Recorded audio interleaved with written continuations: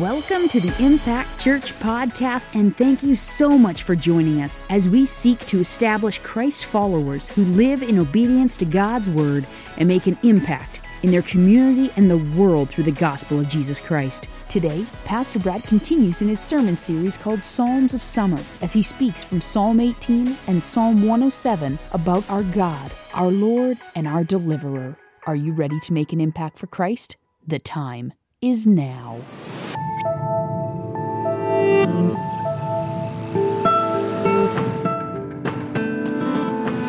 Welcome to Impact Church this morning. We're going to get right to it and dive in as we continue in our Psalms of Summer series. And today we're going to be briefly in Psalms 18, and we're going to go expositionally through Psalms 107. And the title of today's message is The Lord Our Deliverer. The Lord our Deliverer. I want to know, does anybody in here have a testimony that the Lord has delivered you from something? Amen? Because we're going to hear today about the Lord's faithfulness to those who search and cry out to Him in humility, and the Lord delivers. He is faithful. So if you need something today, if you're in search of hope, happiness, purpose, you're not going to find it anywhere else except in Jesus. He's your deliverer. He's your stronghold. He's your fortress. He's your rock where you live for Him today. So we're going to get right into this. I'm going to open with an introduction about something that we all know that we really kind of deep down inside love. And everybody, if you're a true American, you love a good story of an overcomer, don't you? I mean, a story where the odds were stacked against them. Everything had fallen opposite of the plan or the way they wanted things to go. But somehow, some way, they dug deep and they overcome. They didn't quit. Everybody loves a story like that. Another story we all like is the story of a deliverer, the story of a hero. That's why the superheroes, the Avengers are so good. When things are gone wrong and normal people, us, right? We don't have the strength to overcome the enemy that's come against us. Then someone comes in and saves the day, changes the outcome, and deliver from the enemy. Guys, today we're going to see that in Scripture. And He's so much more than just a hero. He's a Savior. He's an almighty, holy God who is worthy of our worship, our praise. And I don't mean just with our lips and our tongues, because that's superficial. I'm talking about with our heart and with our life. That's what He's worthy of for you today. Do you live your life in praise and worship of a holy God who's delivered you, who will deliver you and help you, give you the strength to overcome? Yeah, we love the story of an overcomer, of a deliverer. But how about if that was your story? How about if you were the overcomer in Christ? How about if Christ showed up on your behalf and delivered you, and you had a testimony, a story that everybody needs to hear about the Lord's faithfulness? That's what we're talking about today. Let me pray for us as we dive in. Dear Lord, we love you. Father, we thank you for Jesus. And Lord, Father, we fall down and we worship you today. Lord, we don't just worship you with our presence at church. We don't just worship you with our tongues and our voices. Lord, we worship you today with our heart. We surrender. Lord, we want to live for you. We want to worship you every day of the week, not just on Sunday. We worship you with our lives, for that's our proper act of worship, is to be a living sacrifice for you. So Lord, help us today as we dive into your word to hear from you. Lord, to hear of your faithfulness. Lord, to hear of your faithfulness to bring us out of positions of being lost, of being captive, Father, of falling into sickness because of choices that we've made, of being held up in addictions, and Lord, caught in the storms of life. Father, you are our deliverer. And Lord, we're here to hear from you today. So Lord, Father, I pray that you would speak through your word, Father, because your word changes lives. So Lord, may we say yes to you and be doers of the word and not just hearers only. Father, come do what only you can do, and you get all the praise in Jesus' name. Amen. All right, so here we go. If you have a copy of God's word with you, as I alluded to previously, we'll be in Psalms 18 and Psalms 107. So turn with me to the book of Psalms in chapter 18 as we start out. Psalms chapter 18, and we're just going to read the first 2 verses there in Psalms chapter 18. I'm going to go ahead and read the title for you because it tells us who's writing and why he's writing these verses. Let's read this. The title says, God, the Sovereign Savior. To the chief musician, capital C. Did you see that? The chief musician. Who's the chief musician then? Jesus. That's who he's speaking to. It's a Psalms of David, the servant of the Lord, who spoke to the Lord the words of this song on the day that the Lord delivered him from the hand of all his enemies and from the hand of Saul. And he said, if you recall, David was delivered from his enemies, those who had come against him, even from his own son and Absalom and those who had rose up against him, but then also from Saul who was trying to kill him and take his life. So here's these words that he spoke in praise to the God who delivered.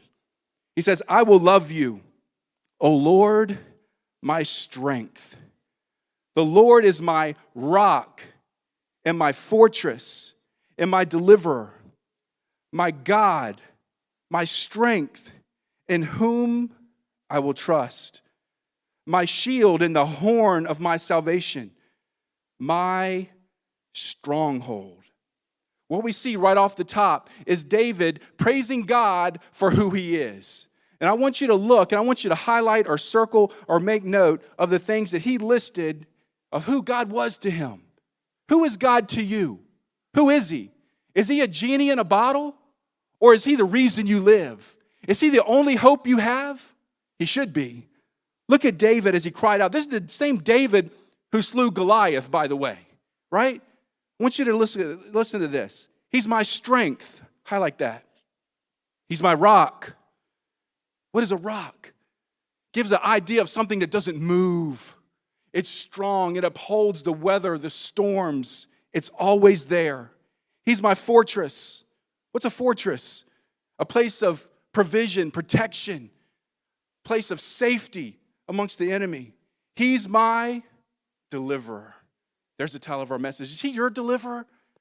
Deliverer there, one of the names for the Lord is Jehovah Mephalti. It means the Lord, my deliverer. We saw weeks ago that David said, Lord, you are God and you're my God.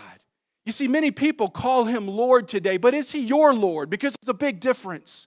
Many people know he's a deliverer, but is he your deliverer? Because there's a difference.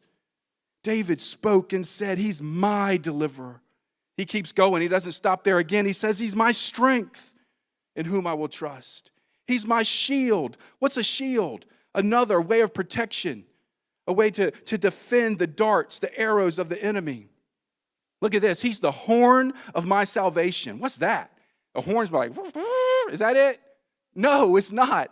A horn was oftentimes talking about the horn of an animal, the place of strength, of power. So again, we're looking at strength here, that he is the strength of our salvation. He is my stronghold. Everything in that passage right there says the Lord is what to him? It's his strength. He has no strength apart from God. How about you? So many times you and I, we get caught up in looking for our strength in ourself and in our intelligence and in our finances and in our relationships. Do you ever think that the Lord's your only strength? The Lord's your only hope. He's your deliverer. For whatever you're facing right now, we look to people, we look to counselors, we look to this, we look to that. How about you look to Jesus today? And how about you trust him to do what only he can do in your life? Well, there's a good start, because we're going to move out of that into another psalm that David wrote into Psalms 107. Now that we get the context of who God is to David, let's look at this next Psalms. And we're going to see a psalm that speaks of deliverance. Psalms 107. I'm going to read first the first 32 verses in that. I want you to hear God's word and read along with me in Psalms 107. It says, "Oh, give thanks to the Lord, for he is good, for his mercy endures forever. Let the redeemed of the Lord say so, whom he has redeemed from the hand of the enemy, and gathered out of the lands from the east and from the west, from the north and from the south. They wandered in the wilderness in a desolate way. They found no city to dwell in. Hungry and thirsty, their soul fainted in them. Then they cried out to the Lord in their trouble, and he delivered them out of their distresses. And he led them forth by the right way, that they might go to a city for a dwelling place. Oh, that men would give thanks to the Lord for his goodness and for his wonderful works to the children of men. For he satisfies the longing soul and fills the hungry soul with goodness. Those who sat in darkness and in the shadow of death, bound in affliction and irons, because they rebelled against the words of God and despised the counsel of the Most High. Therefore he brought down their heart with labor. They fell down, and there was none to help. Then they cried out to the Lord in their trouble, and he saved them out of their distresses. He brought them out of darkness in the shadow of death and broke their chains in pieces. Oh, that men would give thanks to the Lord for his goodness and for his wonderful works to the children of men. For he has broken the gates of bronze, and he cut the bars of iron in two. Fools, because of their transgression and because of their iniquities, were afflicted. Their soul abhorred all manner of food, and they drew near to the gates of death. Then they cried out to the Lord in their trouble, and he saved them out of their distresses. He sent his word and healed them and delivered them from their destructions. Oh, that men would give thanks to the Lord for his goodness and for his wonderful works to the children of men. Let them sacrifice the sacrifices of thanksgiving and declare his works with rejoicing. Those who go down to the sea in ships, who do business on great waters, they see the works of the Lord and his wonders in the deep. For he commands and raises the stormy wind, which lifts up the waves of the sea. They mount up to the heavens. They go down again to the depths. Their soul melts because of trouble. They reel to and fro and stagger like a drunken man and are at their wits' end. Then they cry out to the Lord in their trouble, and he brings them out of their distresses. He calms the storm so that its waves are still. Then they are glad because they are quiet. So he guides them to their desired haven. Oh, that men would give thanks to the Lord for his goodness and for his wonderful works to the children of men. Let them exalt him also in the assembly of the people and praise him in the company of the elders. Guys, the psalmist right off the bat invites people of God, the people who have been redeemed, the people who have experienced his grace, his mercy, who are at the depths of despair and have seen God's hand move in their life. He calls them, those people, the redeemed, to not be silent. Oh, what a shame it would be for us to have a testimony of God's faithfulness and for us to be silent, wouldn't it? Because let me tell you something, God wants to use your scars and my scars to reach other people. The trouble, the destruction, the dealt with in the past, or maybe that you're dealing with right now, God wants to bring you out of that and give you a testimony to sing of his faithfulness and point others to Christ that may be struggling with the same things. How are we going to ever make an impact for the kingdom if we're silent and invisible? Don't ever be silent and invisible for Jesus. Paul said in Romans, I'm not ashamed of the gospel, for it's the power of salvation to those who believe. Are you ashamed of Jesus? I hope you're not, and who he is in your life.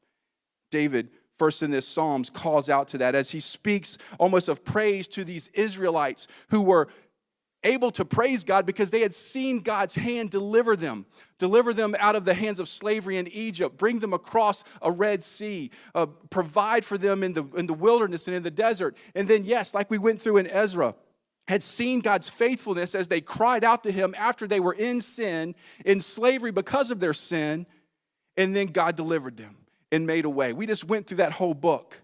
So that is what David is pointing to.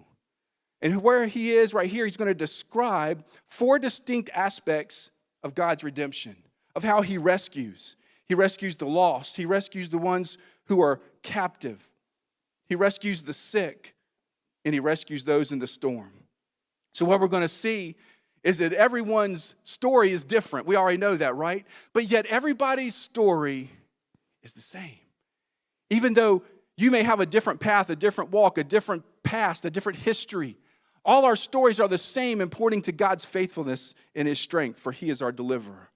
So as we look in verses 1 through 9, that passage, that clip of this passage there talks about those who are lost. The ones who are lost in the worst possible place, in their sin, and they were wandering, and they didn't know which way to go. Have you ever been anywhere that you were lost, especially in maybe in the woods or somewhere where you got to a point where you just did not know where you were at? You ever been there?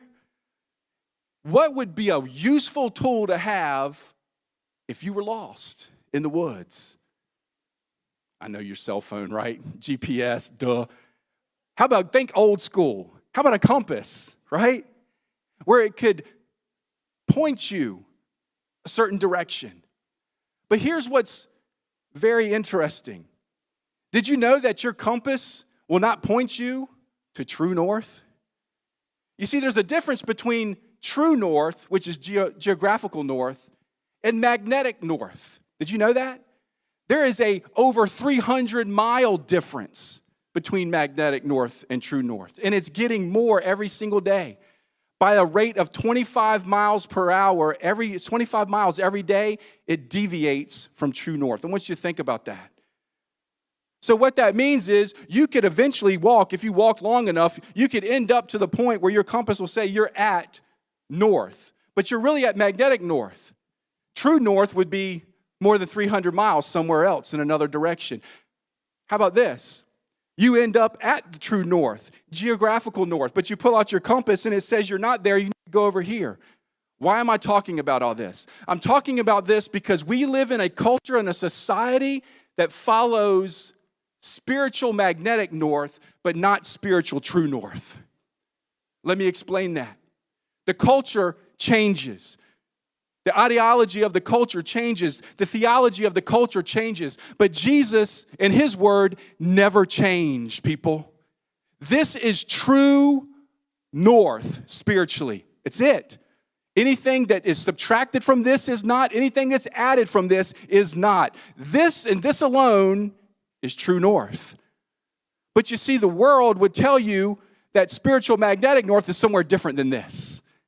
And see, if you and I aren't careful, we can get deceived into thinking when we go to a church and we hear God's word authentically preached and this is true north, but if we listen to the magnetic spiritual north of the world, it'll tell us this isn't right, that we need to be over here. Conversely, if you fall for the things of the world and you fall for their ideology and what they say is true, and the Bible that's just an old book, it's just fables and fairy tales and all that stuff, you're going to be deviated from the true spiritual north. You'll be somewhere that you think you are, and you're really not. God come to deliver the lost. Are you lost today? Maybe you're lost and you don't know it. Maybe you're at spiritual magnetic north, and Jesus wants to bring you and deliver you to geographical, spiritual true north today. He delivers.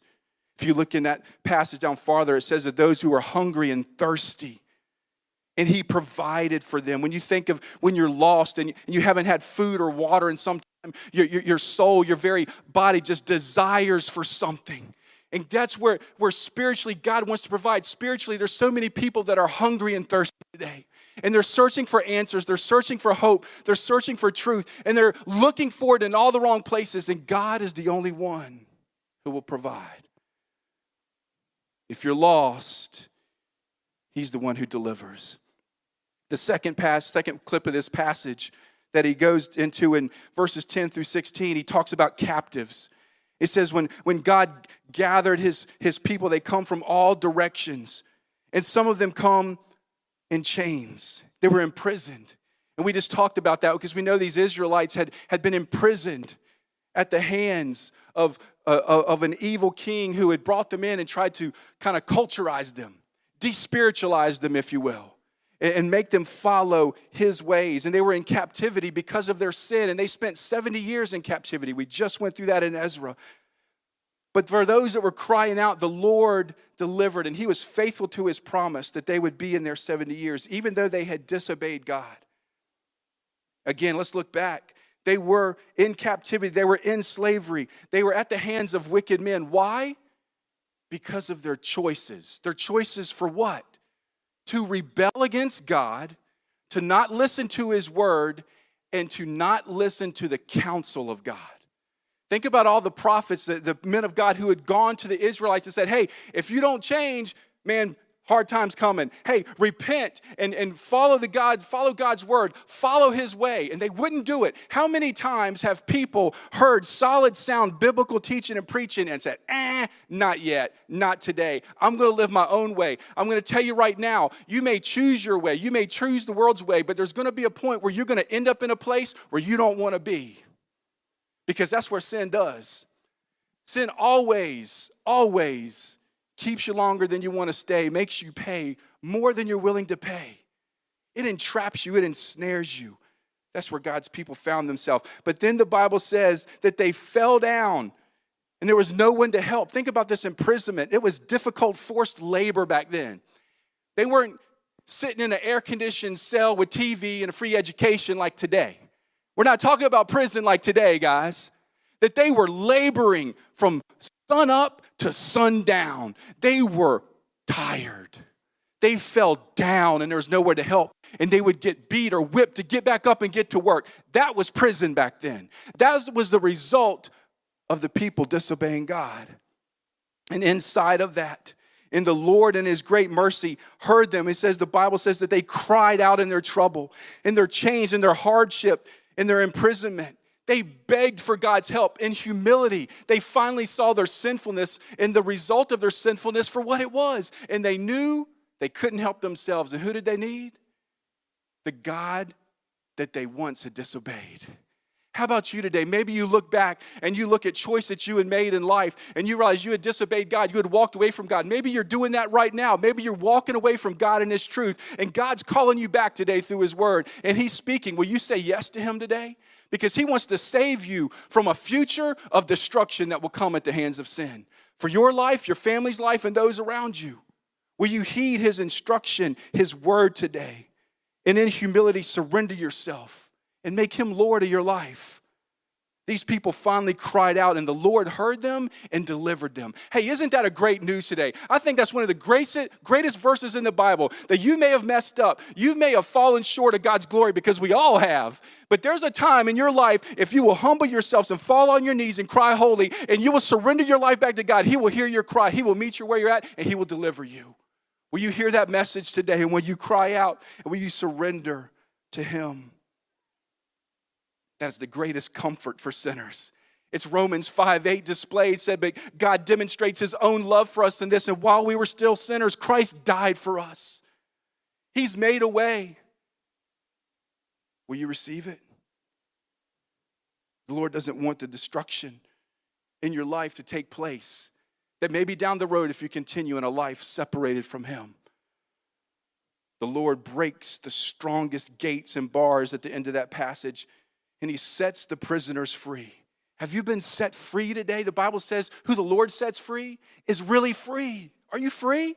Or are you still entrapped in bondage in your mind and in your thinking and by an addiction and something that maybe started so innocent and everybody was doing it and it wasn't seeming to be hurting anybody else, so you tried it because you wanted to fit in, and something that started so innocent is now a monster called an addiction where you're no longer in control of yourself, but something else is in control of you. Jesus wants to break those chains today and set you free. Will you come and let him be your deliverer? The third way of deliverance in this passage, we look at verses 17 through 22. And he talks about those that are sick. And this isn't just talking about those that are sick in general from a natural disease or occurrence. This is talking about those that are diseased and sick from their own foolishness, their own choices, their own sin, their own deviation from God. If you look at the verb there, it says they were afflicted. That verb, as well as all the supporting phrases around in this passage, point to people who were troubled by self-infliction. Something they had done, choices they had made that now brought this sickness upon them. That brings to mind the alcoholic. That brings to mind the drug addict. That brings to mind the sex addict. That brings to mind anything that we make choices that we fall into because it's so easy, guys. It's so easy for us to choose the things that appeal to our flesh. But God wants to come and set us free, that even when we have fallen so deep into these addictions, these things that now control our life, God, if we will cry out, wants to deliver us. He wants to set us free. The Bible says that they were so sick in their ways from their transgressions that they drew near to the gates of death. And the psalmist describes those who were very sick and near death, that they had no appetite. It says their soul abhorred all manner of food. They were about to waste away. They had no desire. They had no hope. Everything was lost. Sounds like somebody that was at the point of suicide, doesn't it? That's where things lead from the world. Man, I know that you listen to TV and radio and everything else and songs and music, and all the world tries to point you to is alcohol and drugs and sexual immorality and all these things. But at the end, all they do is destroy your mind and destroy your life. There's temporary moments of pleasure, but there's an eternity of destruction at the end. But we also fall for it because it's all around us. The psalmist describes that wasting away in their affliction, in their mind, where they're abhorring all that they need, even food. When food and pleasure and things are no longer relevant, all hope is lost. The spiritual analogy for that is a sick soul, a deprived heart, has no appetite for the spiritual food, the spiritual milk and meat of God's word. And it shows that spiritual death is near. We talked about that a little bit last week, about not being complacent and not just moving towards complacency, because in the end is a catastrophe. This phrase was spoken again, this huge phrase is repeated in this passage, and they cried out to the Lord in their trouble. They cried out to the Lord in their trouble. And what? He said, no, you're a bad person. Nah, I'm not helping you. No, is that what he did? No. He answered them and delivered them. I want you to hear that message today. I want you to hear that. There's therefore no condemnation for those who are in Christ Jesus. If you put your hand, your heart, and your life in Christ today, your past is erased and you can no longer be condemned. The devil will try to do it. Your mother-in-law may try to do it, but Jesus won't. Will you give your life to him today? He wants to set you free. He wants to cast your sin as far as the east is from the west. The Bible says that when you're in Christ, that he remembers your sin no more. That means that when he looks at you and you're covered in the blood, all he sees is Jesus. He doesn't see your past. The devil wants to remind you of your sin. God wants to remind you of who he is in your life. He's your deliverer. He's your stronghold. These people cried out in their sickness, in their depravity, in their hopelessness, and he set them free. Look at verse 20. This is beautiful right here. Look at verse 20. It says, he sent his word and healed them. Oh my goodness. I'm going to say that again. He sent his word and healed them. I'm going to say it again because I don't know if that's moving anybody else in here like it's moving me right now. He sent his word and healed them. Do you live by his word, or do you live by the words of the world, the thoughts, the patterns of society? His word gives life. His word heals, because it's the very spoken words of God himself to you. It heals. It heals your heart. It heals your mind. It heals your soul. It heals your family. It heals this community. Do you live by it? Do you even know what it says? Get in it. It heals. These people were at the end of their life, suicidal, didn't want to eat because of the destruction in their life. The Lord sent his word to heal them. Will you hear his word today? Will you say yes to Jesus? So many times Jesus healed just by his spoken word.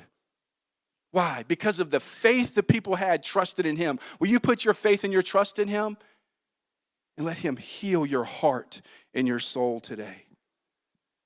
The fourth way he delivered is found in verses 23 through 32, and was those in a storm.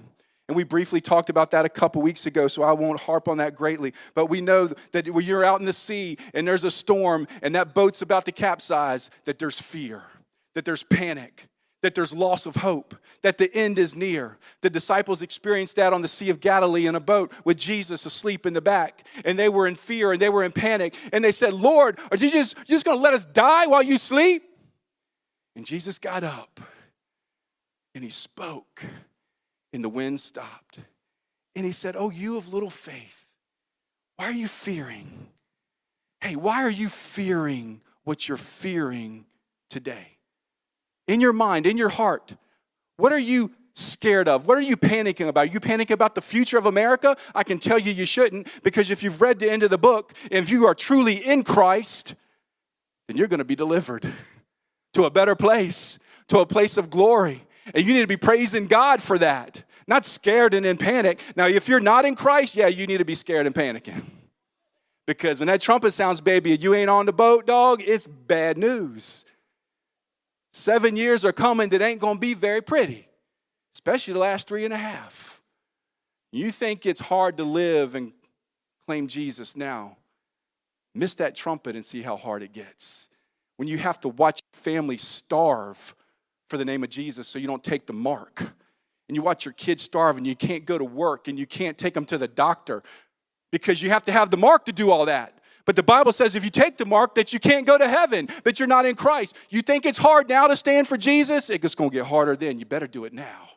But there's going to come a time where every knee will bow and every tongue will confess that Jesus is Lord. Why wouldn't you do it now? Break your pride. Let Jesus and his word break your pride. Get rid of your hardened heart. Let him break up that fallow ground and come to Jesus today and surrender before the time is too late. He sent his word to heal. Those in the storm, he calmed, he spoke, and the winds were calmed, and they were delivered. I love this passage in Isaiah because it really, truly talks about everything that is really spoken about here of what we just read. I want to read Isaiah 61 for you. I want to read the first 7 verses. This is out of the NIV version. It says, the Spirit of the Sovereign Lord is on me, because the Lord has anointed me to proclaim good news to the poor. He has sent me to bind up the brokenhearted, to proclaim freedom for the captives and release from darkness for the prisoners, to proclaim the year of the Lord's favor and the day of vengeance of our God, to comfort all who mourn and provide for those who grieve in Zion, to bestow on them a crown of beauty instead of ashes, the oil of joy instead of mourning, and the garment of praise instead of a spirit of despair. They will be called oaks of righteousness, a planting of the Lord for the display of his splendor. They will rebuild the ancient ruins and restore the places long devastated. They will renew the ruined cities that have been devastated for generations. Strangers will shepherd your flocks. Foreigners will work your fields and vineyards. And you will be called priests of the Lord. You will be named ministers of our God. You will feed on the wealth of nations, and in their riches you will boast. Instead of your shame, you will receive a double portion. And instead of disgrace, you will rejoice in your inheritance. And so you will inherit a double portion in your land, and everlasting joy will be yours. That's the God we serve. He longs to set the captives free. And then into what? To plant you as an oak of righteousness. What's an oak tree? Man, that's something that stands, that weathers years of storms and digs its roots deeper and goes down. And it's a pillar of strength. That's what God wants to do in your life. No matter what has overtaken you, no matter what is trying to overtake you, he wants to set you free today. Will you put your life in his hands? We look at the end of this passage in Psalms 107. I want to go back and read that for you now. Psalms 107, we're going to read verses 33 now through 43 and close this up. Verses 33 through 43. It says, he turns rivers into a wilderness and the water springs into dry ground, a fruitful land into barrenness for the wickedness of those who dwell in it. He turns a wilderness into pools of water and dry land into water springs. There he makes the hungry dwell, that they may establish a city for a dwelling place, and sow fields and plant vineyards, that they may yield a fruitful harvest. He also blesses them, and they multiply greatly. And he does not let their cattle decrease when they are diminished and brought low through oppression and affliction and sorrow. He pours contempt on princes and causes them to wander in the wilderness where there is no way. Yet he sets the poor on high, far from affliction, and makes their families like a flock. The righteous see it and rejoice, and all iniquity stops its mouth. Whoever is wise will observe these things, and they will understand the loving kindness of the Lord. Verses 33 through 38 describe the Lord's power to change things. He is sovereign. He is almighty. He is all powerful. He is all knowing. He is ever present everywhere. And he knows what you're going through. And he has the ability to change things. Dr. Phil may not have the ability. Oprah may not have the ability. Jesus does. Budweiser, the king of kings, king of beers, does not have the ability. I promise you that. Jack Daniels and Jim Beam, they don't have the ability to change things. Oh yeah, they can change it, but not the way you want it. But Jesus, the King of Kings and Lord of Lords, is able to change things. You see this contrast here where for the wicked, he sets his face against them and he turns things that are going well for them into things that are going bad when he sets his hand against it. And then the reverse he does for the righteous, for those that put their trust and faith in him. He makes a way where there is no way. He's a deliverer. Verses 38 through 42, it says that he pours out contempt on princes. What is that? People that set their hand against God's people. If you're in God's will and you're living God's way, hey, I want to tell you, this is going to go contrary to the prosperity gospel, but the Bible says right here, even those that are living according to him, when they encounter what? Affliction, oppression. Did you catch that? Hey, it doesn't mean everything's going to go well when you're in Christ, but God's going to make a way.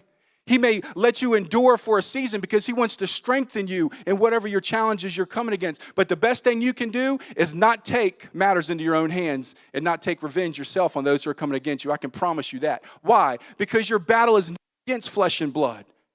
It's a spiritual battle in the heavenly realms. And I'm going to tell you right now, you let God deal with the people who come against you. You do it. You just turn them over to God and let them deal with their heart. Don't you fight them. You turn the other cheek. That's what you do. That's what Jesus told us to do. And you let God do what only God can do. Because if they continue in their ways and don't repent, he's going to set himself against them. And woe to the man who comes against God's will and God's church and God's way. Turn them over to him. He sets his ways. He pours contempt even on princes, even on leaders who cause oppression and affliction and sorrow. Think about the leaders of nations that have caused people to go astray and cause trouble upon God's people. Woe to them on the day of judgment unless they repent. He sets his hand against them and he delivers. Verse 43 closes and he says this, those that are wise will observe what? These things. Everything we just said. Who God is, how he delivers, how you want to just keep wallowing in your sin, or do you want out of it? It says the wise will listen to these things, will listen to God's word. What is wisdom? Proverbs says fear of the Lord is the beginning of wisdom. Do you fear the Lord? Do you have a reverent awe of fear that he is holy, that he's just, and that his way is better than your way? That his word is better than your word? Do you? Because that is wisdom. That's where it starts. And knowing who God is. Go back to Psalms 18 and we just read. Who was God to David? He was his strength. He was his fortress. He was his stronghold. He was his deliverer. Is he yours? Is he yours? You see, wisdom's different than knowledge. Make no mistake. Knowledge is knowing facts. You can know facts about the Bible and never be wise. Because wisdom is knowing what to do with those facts. Wisdom is being doers of the word and not just hearers only. Wisdom is surrendering your heart and your life to his lordship and following his way and letting him lead you out. So who is your God today? Who is your God? Who are you serving? Daniel chapter 11, verse 32. When Daniel was given this prophecy of the kings that would rise up in the end time, so he's speaking of prophecy in the end days. And he says this in verse 32 of that chapter. He says, the people who know God will stand firm and take action. Oh, Oh, that's good stuff right there. Because before that, he said, others will be fallen away by the temptations of this world. He says, but those who truly know God, even in the end days, all the deception and all the pain and conviction and everything else is going on, those who really know God will stand firm and take action. I want to tell you right now, may the remnant of the church of Jesus Christ stand up, please. Amen. Because we need warriors. Where are you at, soldiers of the cross? Where are you at? Where are you at, soldiers of the cross? Well, I'm going to tell you, because when the enemy attacks and when the battle is raging, what do the real soldiers do? They run to the front line, baby. How should we run to the front line? With confrontation? With wanting to argue? No, absolutely not. The opposite of that. We bring light and not heat to discussions that face our society. That's what we do. Light and not heat. We run to the line with truth covered in love. That's what we do. But we never run from the truth. You have to have the truth, because if you just love, you can love somebody straight to hell. If you really love somebody, you'll provide them truth, but you'll provide it in a loving way that comes beside them and helps them and doesn't just bash them and condemn them. That's not the love of Christ. Our truth is laced in love. That's how we run to the front lines. Jesus set the example for us in that. Jesus set the example of that, how we're never to give in to the ways of this world and give in to what people think about us. Jesus never let other people's opinion of him ever reshape who he was or what he was called to do. Think about that. Why? Because he knew who he was. And he wasn't easily swayed when Satan came with the very scripture and the word of God. Oh, that's scary stuff. Did you know Satan knows God's word as well? Satan knows God's word. Satan knows that Jesus is God. And he come and tried to tempt him, and it didn't sway him. So how about you and me? So therefore we get a message. We know that being tempted is not the sin. You're going to be tempted with a lot of stuff in your life. Maybe you are right now. Temptation is not the sin. Saying yes to that temptation is the sin. What have you said yes to that maybe you need to start saying no to? Right now, today, to say no through the power of God. Some try to find their identity, their joy, their hope, their peace in others, in relationships. It's not there. Some are trying to find it in alcohol in the bottom of a bottle. It's not there. Some are trying to find it in drugs and painkillers. It's not there. Some are trying to find it in sexual immoral lifestyles and wild parties. It's not there. Some are trying to find it in a fantasy land on a computer screen and on television. It's not there. Some are trying to find their hope, peace, purpose, and identity in money, in material things. It's not there. Your hope, your peace, your joy, your identity will only be found in Christ. In other words, you will not truly live one happy, peaceful, contentful day until you know Jesus as Lord. Will you make him Lord of your life? I want to tell you today, church, you cannot change what you're not willing to confront. I'm going to say it again. You will never change what you're not willing to confront right now. That's why we preach the word of God the way we do. Why? Because God's word confronts sin. It does. And in his grace and mercy, he can pull us out, restore us, and redeem us, and renew us. That's the gospel. He's in the business of making all things new and changing lives. Has he changed yours? Because here's the truth. If you're never confronted by your sin with this, you'll never be convicted of your sin. If you're never convicted of your sin, you'll never be brought to humility and surrender and submit to the lordship of Jesus and confess your sin. And if you don't confess your sin like that, you'll never repent of your sin. And if you don't repent of your sin, you're still in your sin. You see, it starts with confrontation. And I want to tell you, God's word is a healthy confrontation that brings conviction. Conviction is healthy. Can I go ahead and tell you that? We've said numerous times, when you come to Impact Church, don't bring your steel-toed boots, right? I mean your spiritual steel-toed boots, you know what I'm saying? You wear steel-toed boots, you don't want what? Something to step on your toe, right? We say, wear your flip-flops spiritually, the church, because confrontation of sin and conviction of sin is healthy. Did you know that the grace and mercy of God is found in the conviction of sin? Did you know that? That's God's grace and God's mercy to confront you with His word so that He can give you life, so that His word can heal you. We just read it. That's healthy. Stop running from it. Say yes to it. Open your heart and your mind to Jesus, and let's become disciples of Christ. The world needs it. Your family needs it. This community needs it. If we're ever going to reach this community for Jesus, if we're ever going to see a change, a healthy change in our society, it's going to start with you and me surrendering and saying yes to Christ. But we look at this God who delivers. And we know that these addictions, they grip us, they control our minds, they enslave us. And yeah, there's the obvious ones like alcohol and drugs and pornography, but there's the ones that aren't so obvious as well. How about fear? Anxiety, does that grip you? Does that paralyze you? Yes, it does.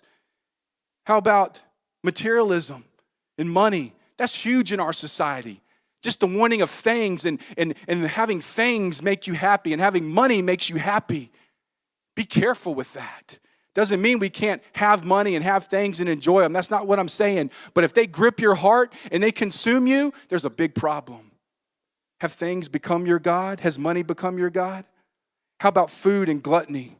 There's things we don't like to talk about in the church, but things that we run to make us feel better instead of Christ. How about addiction to exercise and fitness, where you have to have your body look in a certain way for you to feel good about yourself, for you to feel important in society, and for you to have the certain friends that you have. I hope you haven't been deceived that way. Exercise and fitness is great, but it can be unhealthy if it consumes you. How about binge watching TV and social media to bring comfort? How about binge shopping and spending? And there's probably some ladies in the house that be like, oh no, he didn't go there. How about hoarding? Just a collection of things, consuming yourself with hobbies where they control your life and your free time and there's no time for God. And it's better to skip church on Sundays and skip Bible studies and not go to life group because you just got to do those hobbies. How about workaholism? Where something that you can even Satan twist scripture on you and say, oh, but I'm the provider. But yet you work so hard that it takes away your heart from Christ. Maybe it takes you away from your family and your kids, and you lose relationship with your wife and your kids. And this thing that is good inherently to be a provider now becomes something that pulls you away from your first ministry, and that's to your family. Maybe it's consuming you where it makes you feel better just to be at work and you're not happy anywhere else. Maybe you need to surrender to Christ in any and all of that today. Maybe there's others that I didn't list, and you fill in the blank. What is consuming you? What do you need to be delivered from? The good news I can tell you is that there's hope. There's hope. You don't have to live the rest of your life trapped and confined in this mental and physical stronghold.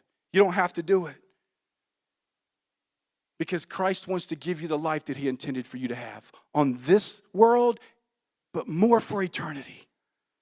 This world is just such a blip of your existence. Don't put all your hope into things of this world. As we close, here's the truth. We're all scarred and broken vessels. No one in this place is perfect. Every one of us have fallen short of God's glory. Every single one of us. We're all broken in certain ways. We all have scars in certain ways.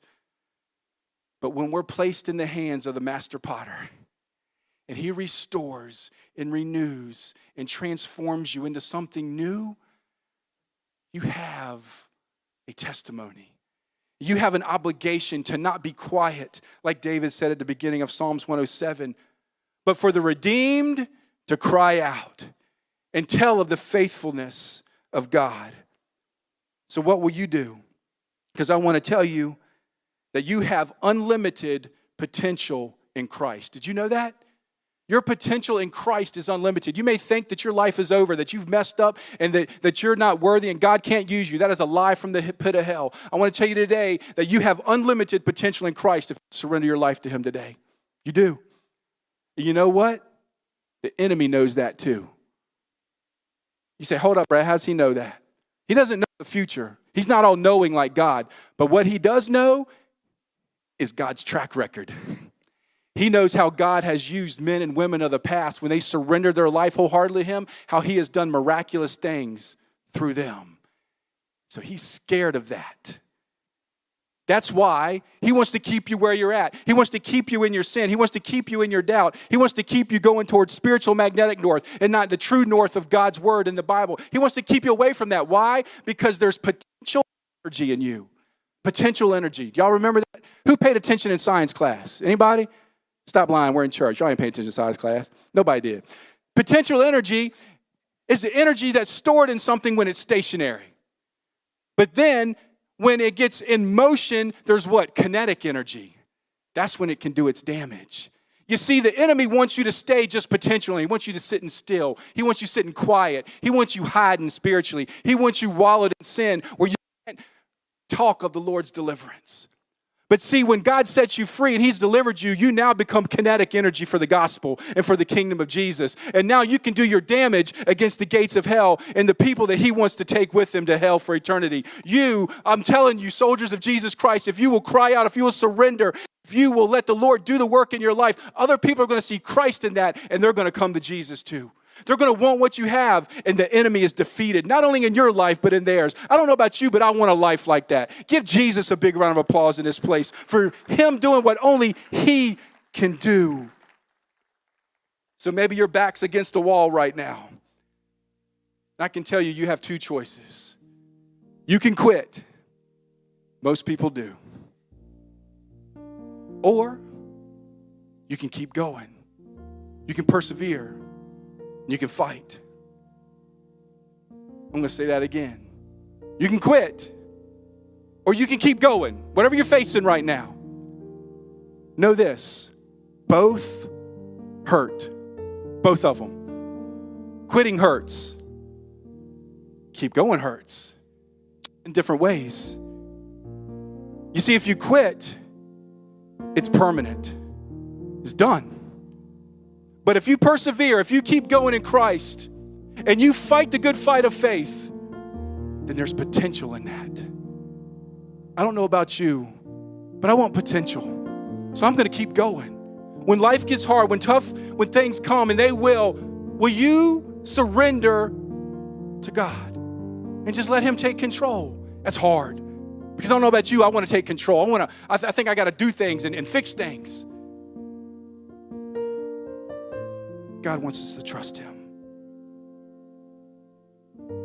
So when life starts to look like it's more of a battlefield than a playground, it's time to fight.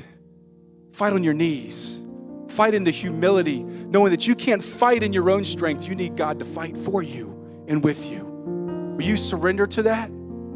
The Bible tells us to fight the good fight of faith. Look at the person beside you and tell them, fight the good fight of faith. That means stand strong. The Lord is your God. He is your strength. He is your deliverer. He is your rock. He is your fortress. He is your stronghold. Would you put your trust and your faith in him today? Let's bow our head and close our eyes. So right now today, maybe there's something gripping you. Maybe there's something that has a hold of you and you need deliverance from. Would you cry out to Jesus today? Would you? Maybe you're here and you're just hurting and you're empty inside and you're struggling with something mentally, spiritually. And you may be here today and be thinking all hope is lost. I want to tell you it's not. So is your glass half empty or half full? I don't know. But I can tell you that if you're in Christ, if you surrender to Christ, that your glass is refillable. Would you let him do it for you today? Will you come to the well of Jesus and drink from his water, his living water, that he said when you drink from this well, you won't thirst anymore? Will you come to him? Will you surrender to him? It's time to come alive and walk in victory. Truth conquers lies and deception. Faith conquers fear. Light conquers darkness. Life conquers death. Jesus gives life. Will you come alive in Christ? Will you raise to walk in newness of life? Because he is Lord. He's your only hope. He's our deliverer. But is he your Lord? And is he your deliverer? Make him Lord today. Say yes to Jesus. With every head bowed, every eyes closed. I want to know today if there's anybody in here, and you might say, Brad, I've never received Jesus and made him Lord of my life. I've walked in and out of church doors. I believe he's Lord. I know he's Lord. I know some of what the Bible says. Maybe you even prayed a prayer one day. Maybe shed a tear at the altar, but you've never felt the heart and life change that we've talked about so many times today. And you want to make that change today. You want to surrender your heart, because that's what Romans 10:9-10 says. It says, with your heart that you believe and are justified. It's with your mouth that you confess and are saved. Yes, you're going to confess him as Lord today, but if your heart's not in it, all you did is say some words. Will you surrender your heart today? Right now. Give it up in humility. Just surrender and say, now, Lord, my life is yours. I surrender you and your word. If that's you today, I want you to pray this prayer from your heart to God's heart. And again, it's not a magic prayer. The words don't save you. It's your heart. But you're speaking to God from your heart and say, God, I'm ready. Tired of doing life on my own and for the things of this world. I'm doing my life your way right now, today. That's the decision you're making. Or if you're here today and you say, Brad, I made that decision previous in my life, and there was a time I walked with the Lord, but lately I've deviated. I fell away, and I need to come running back to the cross today. I want God to rekindle and renew the fire in my heart and my life for him and inside my family. And I want to rededicate my life. If that's you, I want you to pray this same prayer from your heart to God's right now. To receive him for the first time and make him Lord, or to rededicate your life. Just say, dear Lord, I'm done. I admit to you that I'm a sinner. I've fallen short of your glory. And right now I'm in need of you, my Savior, my Lord, my deliverer. Thank you for going to the cross. Jesus, God's only Son, God in the flesh, allowing your body to be broken and your blood to be shed that I could be forgiven, that I could be restored and renewed, because there is no other way to salvation except through Jesus. And Lord, thank you for raising from the grave 3 days later, proving that you are God. And Lord, in that victory, I want to claim that same victory right now in my life. And my commitment to you is from this day forward, you have me. All of me is now to live for all of you. So Lord, I give you my life. Amen. If you prayed that prayer right now, you meant business with God, boldly and unashamed, I want you to raise your hand. Forget the person beside you, around you, behind you. Raise your hand. I want to pray for you. And this is your stand for what God's doing in your heart and your life. Amen. You can put your hands down. If I don't see you, God does. Amen. Impact Church, can we give Jesus a big round of applause for who he is, for his word that speaks and gives life, for he is our deliverer. He is our strength. Because when we're weak, he is strong. And here's the truth. He wants you to feel weak. We should feel weak, because that's when God shows up and does what only he can do. Would you let him do what only he can do in your life and in your family, in this church and in this community? Take this word, make an impact for Jesus.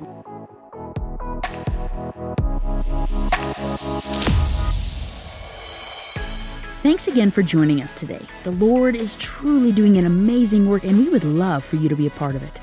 Check out the show notes for links to our website and social media pages. Or if you're ever in the Lynchburg or Forest, Virginia area, please come on by and join us in making an impact for Christ.